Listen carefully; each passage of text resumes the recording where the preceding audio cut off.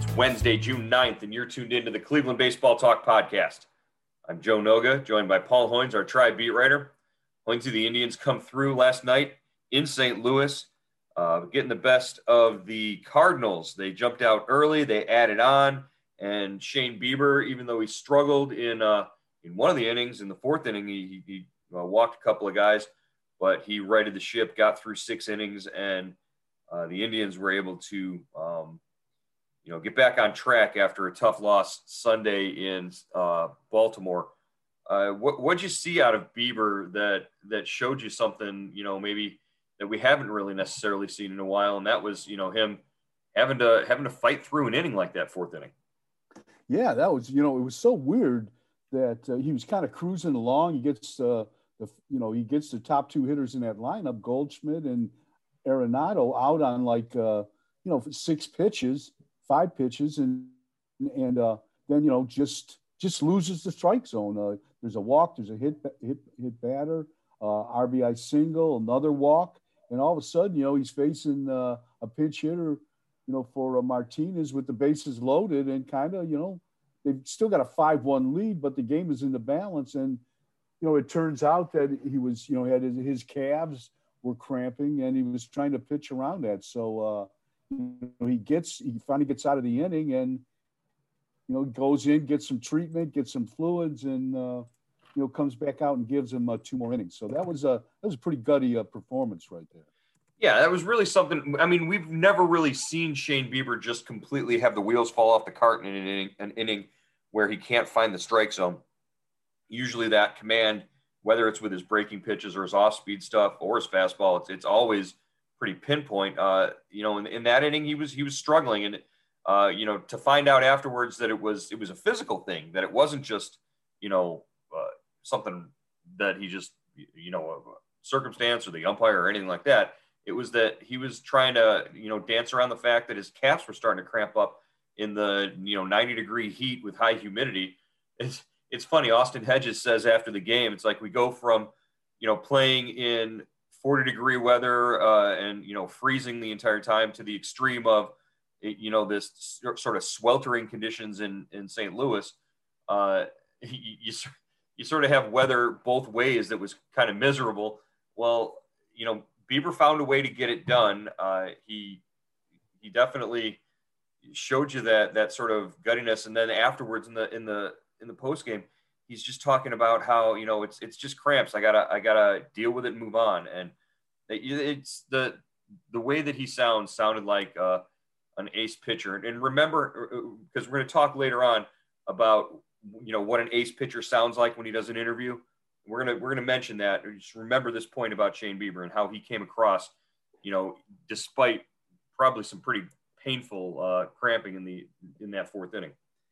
If you get cramps in the calves, it's like somebody shoots you.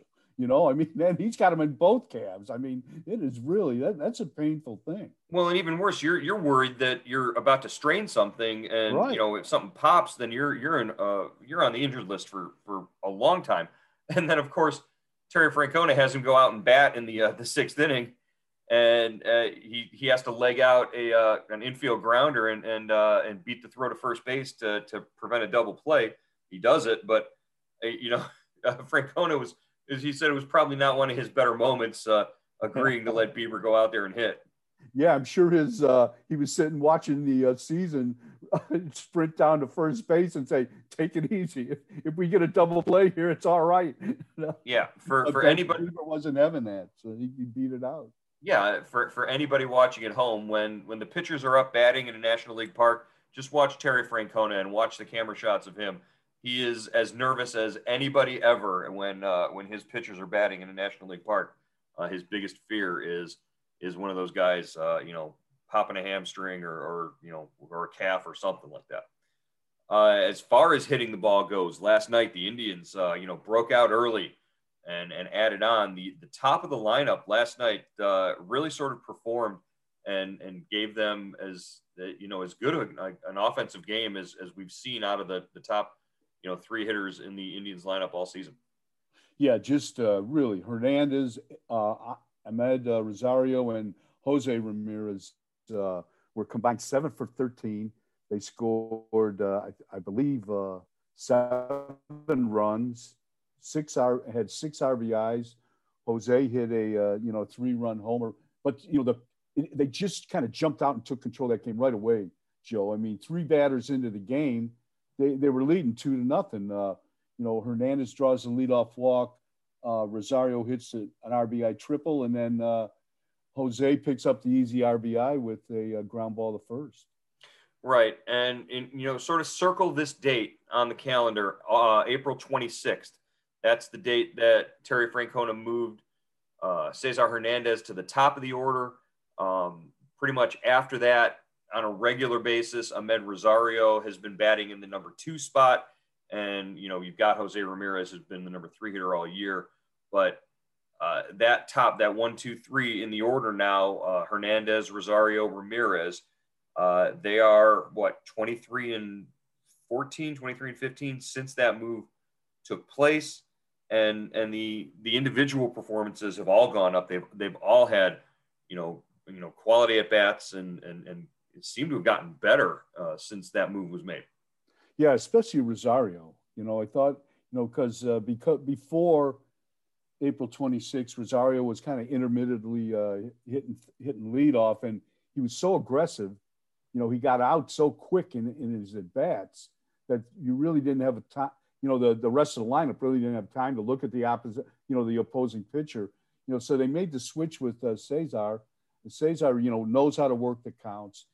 Almost every time, it's 3-2 or it's a deep count, that he starts a game off with.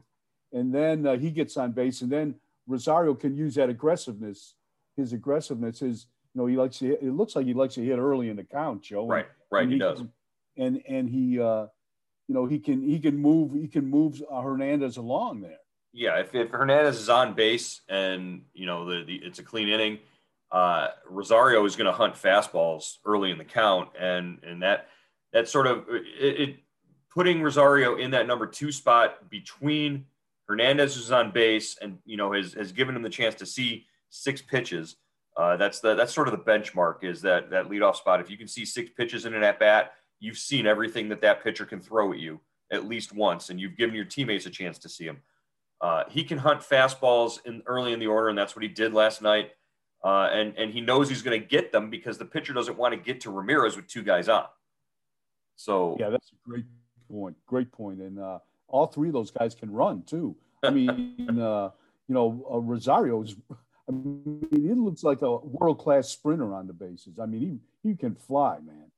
So in 19 games as the number 2 hitter in the order, Ahmed Rosario batting .311 with an .843 OPS, 11 RBIs, and 6 extra base hits. I'll tell you what, he's got 4 triples this year. Francisco Lindor has 5 home runs. Ahmed Rosario's got 4 triples. When you find something that clicks, I think Tito is going to ride this for a while with these top 3 guys in the order like this. Yeah, he has to, especially with his offense. If you find any combination of players that works well together, you better keep them together, because you're still at the bottom of the barrel offensively with this club, and you need all the help you can get. Right, and the positive effect on Jose Ramirez, he's been consistent all year, but in those games since April 26th, Jose batting .284 with a .960 OPS. I mean, he's doing it, and he's getting it done, and we've known he's been getting it done. Last night with the 3-run homer, but when the table is set in front of him, it makes it a heck of a lot easier. Yeah, and the thing maybe we overlook a little bit is Hernandez. He's got 4 leadoff. He's led off 4 games with home runs. I think he's already got 9 or 10 home runs. So he's got a little bit of pop from the first spot too. Right. Well, it's easy to say all this and after a game when they score 10 runs and they win by a bunch. Sunday when the offense wasn't as good, or over the weekend when the offense wasn't that great, and the pitching was kind of down. So it's a nice sort of 360, a nice little turn there. There's never been a better time to register for Indians Subtext and get all your Cleveland Indians news with updates from Cleveland.com reporters Paul Hoynes and Joe Noga. Get on board now by going to joinsubtext.com/Cleveland Indians. Our subscriber-based service gives you the latest news, analysis, and more from the Indians. For $3.99 a month, you get everything we're hearing from the team and the first word before things are announced. We text you big breaking news directly to your phone, even before it's up on Cleveland.com. And you can text us directly with your questions and opinions on everything from the team's name to that day's lineup. And it's the only way to get your questions and comments on the Cleveland Baseball Talk podcast. Why sign up? Hear from one of our subscribers. I'm Jeff Heinerson. I grew up there in Milan, Ohio, but I now live out in Idaho. I've been here for 40 years, and my son was born and raised here, and I got him as a birthday present your subtext. And I wanted to thank Paul for sending him a birthday greeting and to tell you that he is really enjoying the subtext. He's not from Ohio, but because he grew up with me, he's hardcore Indian fan. So thanks again. Jeff and all of our Indian subtext subscribers agree. There's a lot going on with the Indians, and the best way to keep up is with Indian Subtext. Go to joinsubtext.com/Cleveland Indians, or better yet, text Hoynesy at 216-208-4346. Again, that's 216-208-4346. We look forward to hearing from you on Indian Subtext. J.C. Mejia tonight going for the Indians against the Cardinals. Adam Wainwright, the Indians remember the last time they faced Adam Wainwright and almost got no hits. So, obviously this is a tough matchup for this team, and J.C. Mejia, they're looking for as many innings out of him as they can get. Yeah, I think, Francona said, yesterday they'd like to get about, he threw about, I think 50 pitches his last time out. They want him to go maybe to 65. Now, I don't know how many innings that'll be. We've seen that, 2 innings. We've seen it, 3 or 4 innings. I think, they'd like to see the latter part of that, get 3-4 innings and maybe push it into the 5th. But they're going to be careful with him. And this is a big start for him. I saw him taking some swings in the cage yesterday. And Victor Rodriguez, the assistant hitting coach, came into the dugout and he said, I've seen enough. He goes, my name is Victor Rodriguez, not Jesus Christ. He said he's not going to be able to help him. Well, and you asked Tito the other day, you said, have you ever told a pitcher to just go up there and stand there and not swing when you're batting in a National League park? And Tito admitted, yeah, that's the case. Would it be better if Mejia just stands there and doesn't swing? Yeah, I saw Rene Rivera showing him how to bunt, and I'm sitting there, oh boy, oh man, good. Yeah. Rivera comes up to Mejia's waist. Mejia's at like 6'5", 250, and he's going to try to bunt. I'm just, geez, oh man, just watch your fingers. Don't get squashed. Well, speaking of fingers, that's a hell of a transition, Hoynesy. Where'd it go? Medical reports yesterday, fingers all around. Zach Plesac and Roberto Perez got checked out by Dr. Graham in Dayton. Perez had the pin removed from his finger, and he's begun a throwing program. Plesac not far behind that. He will start, they found that it's healing, but it's not completely healed with his thumb, with his fractured thumb. So, progress there. I think the timetables will probably be about the same that we discussed yesterday for both players. Don't expect to see Zach Plesac, back on the mound until, sometime in July, maybe late July, after the All-Star break. But Roberto, could be progressing, at a decent pace. We also got good news on Jordan Luplow, who's continuing to do baseball activities on his sprained ankle, and no real update on Franmil other than he's doing well. Yeah. And, I guess, with their, Perez is thrown at 70 feet. So I get, it's still just playing catch. And, I'm sure there's going to be a minor league rehab in there. You can't sit this long. And not see live pitching. So he's going to have to go to Columbus or somewhere, Akron, and play some games there. Right. And as far as the pitching rotation moving forward, we got a little bit of insight as to what Tito has in mind for the upcoming series at home against the Mariners this weekend. We learned that Aaron Savali will start Friday and Shane Bieber will start Sunday. The Saturday game is TBA, but we have an idea who that TBA is going to be. Yeah, he made that pretty clear yesterday when in Tito's Zoom call. It's going to be McKenzie. He's made his start at AAA on Sunday, 5 1/3 scoreless innings, and I guess it's not. Tito said it wasn't too hard to read the tea leaves in this situation. So I would think McKenzie's going to be up, and he's going to stay in the rotation now, Joe. It wasn't too long of a. He didn't have too long a chance to catch his breath in Columbus. That's for sure. Right, but what do they do to add him to the roster? Who goes when McKenzie has to come up? And that could be a tough decision. Is somebody like a Trevor Stephan, in jeopardy there, or do you make the move and send Sam Hentges down and give him a chance to sort of reset and do what you had originally intended for McKenzie to do? Yeah, that's a great point. That's not a bad move right there, and send Hentges down, have him start, and then he'll be stretched out if you need somebody. He's not getting the innings, the necessary innings to be a starting option right now. Right. Yeah. The more you say that, the more obvious that's probably the move that's going to be made is in order to get him more innings is that's where the innings are available. And plus, I believe he's never even pitched at AAA. So, if that's the case, then he can use the time to pitch there. So that's what the rotation looks like. All right, fun stuff. Hoynesy, have you ever used Spider Tack?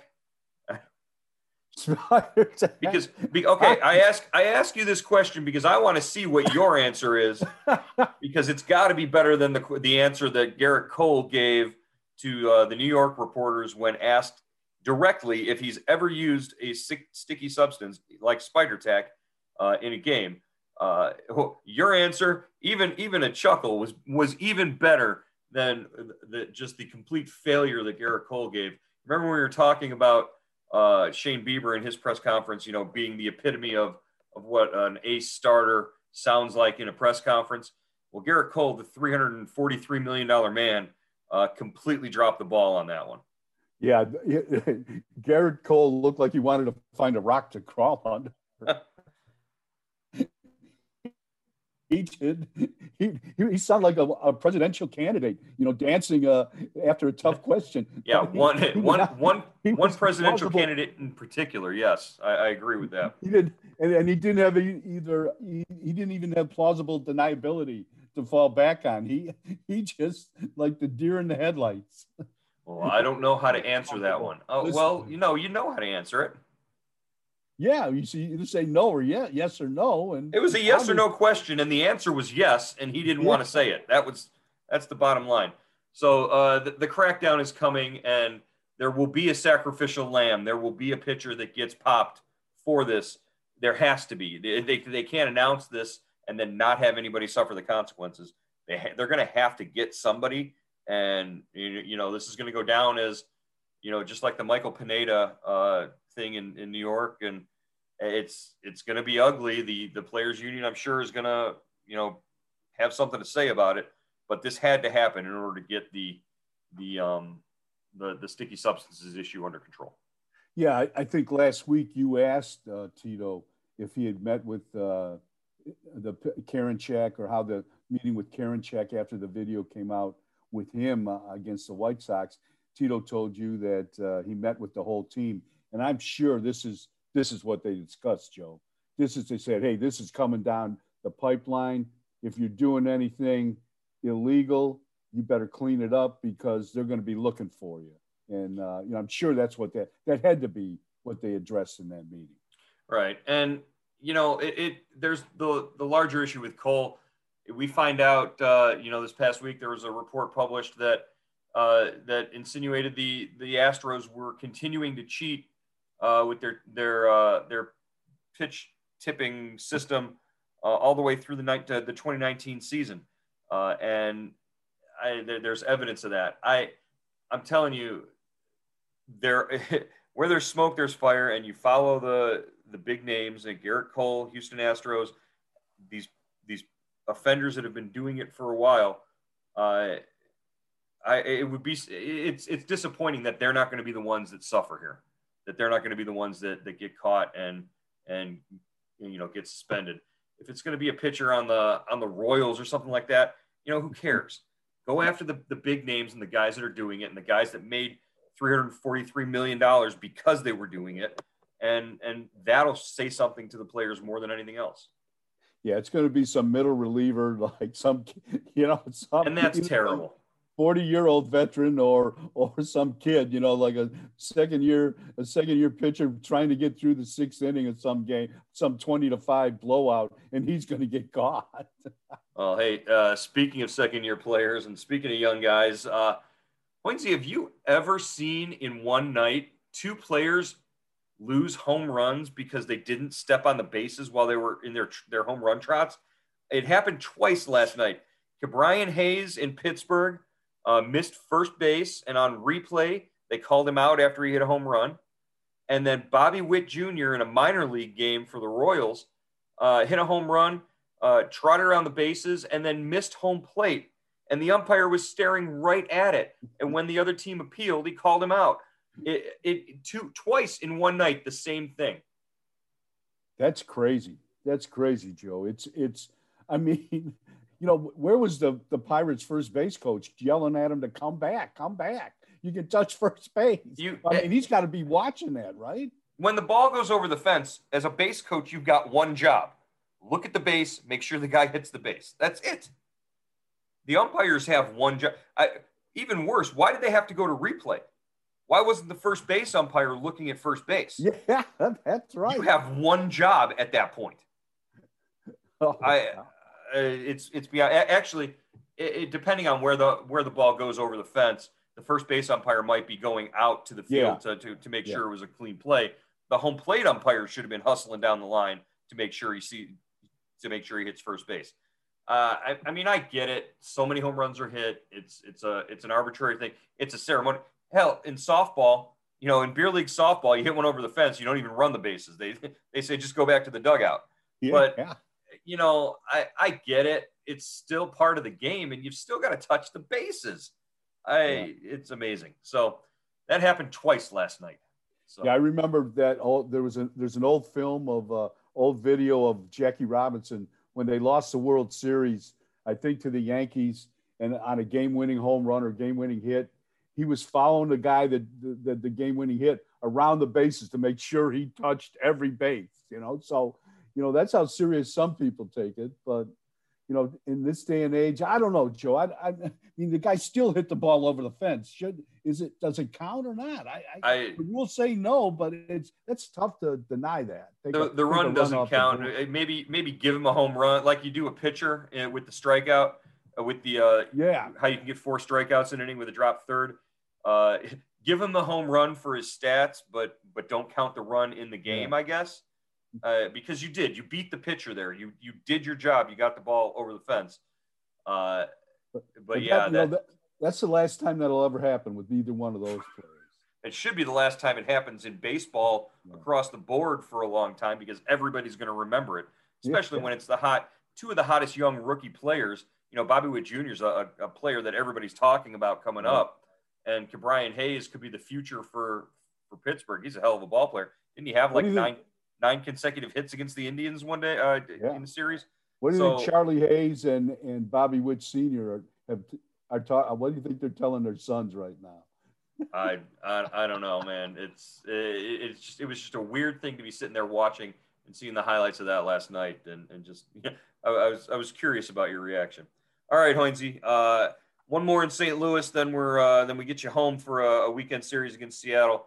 We look forward to tonight's game, and we'll follow your coverage there. All right, Joe.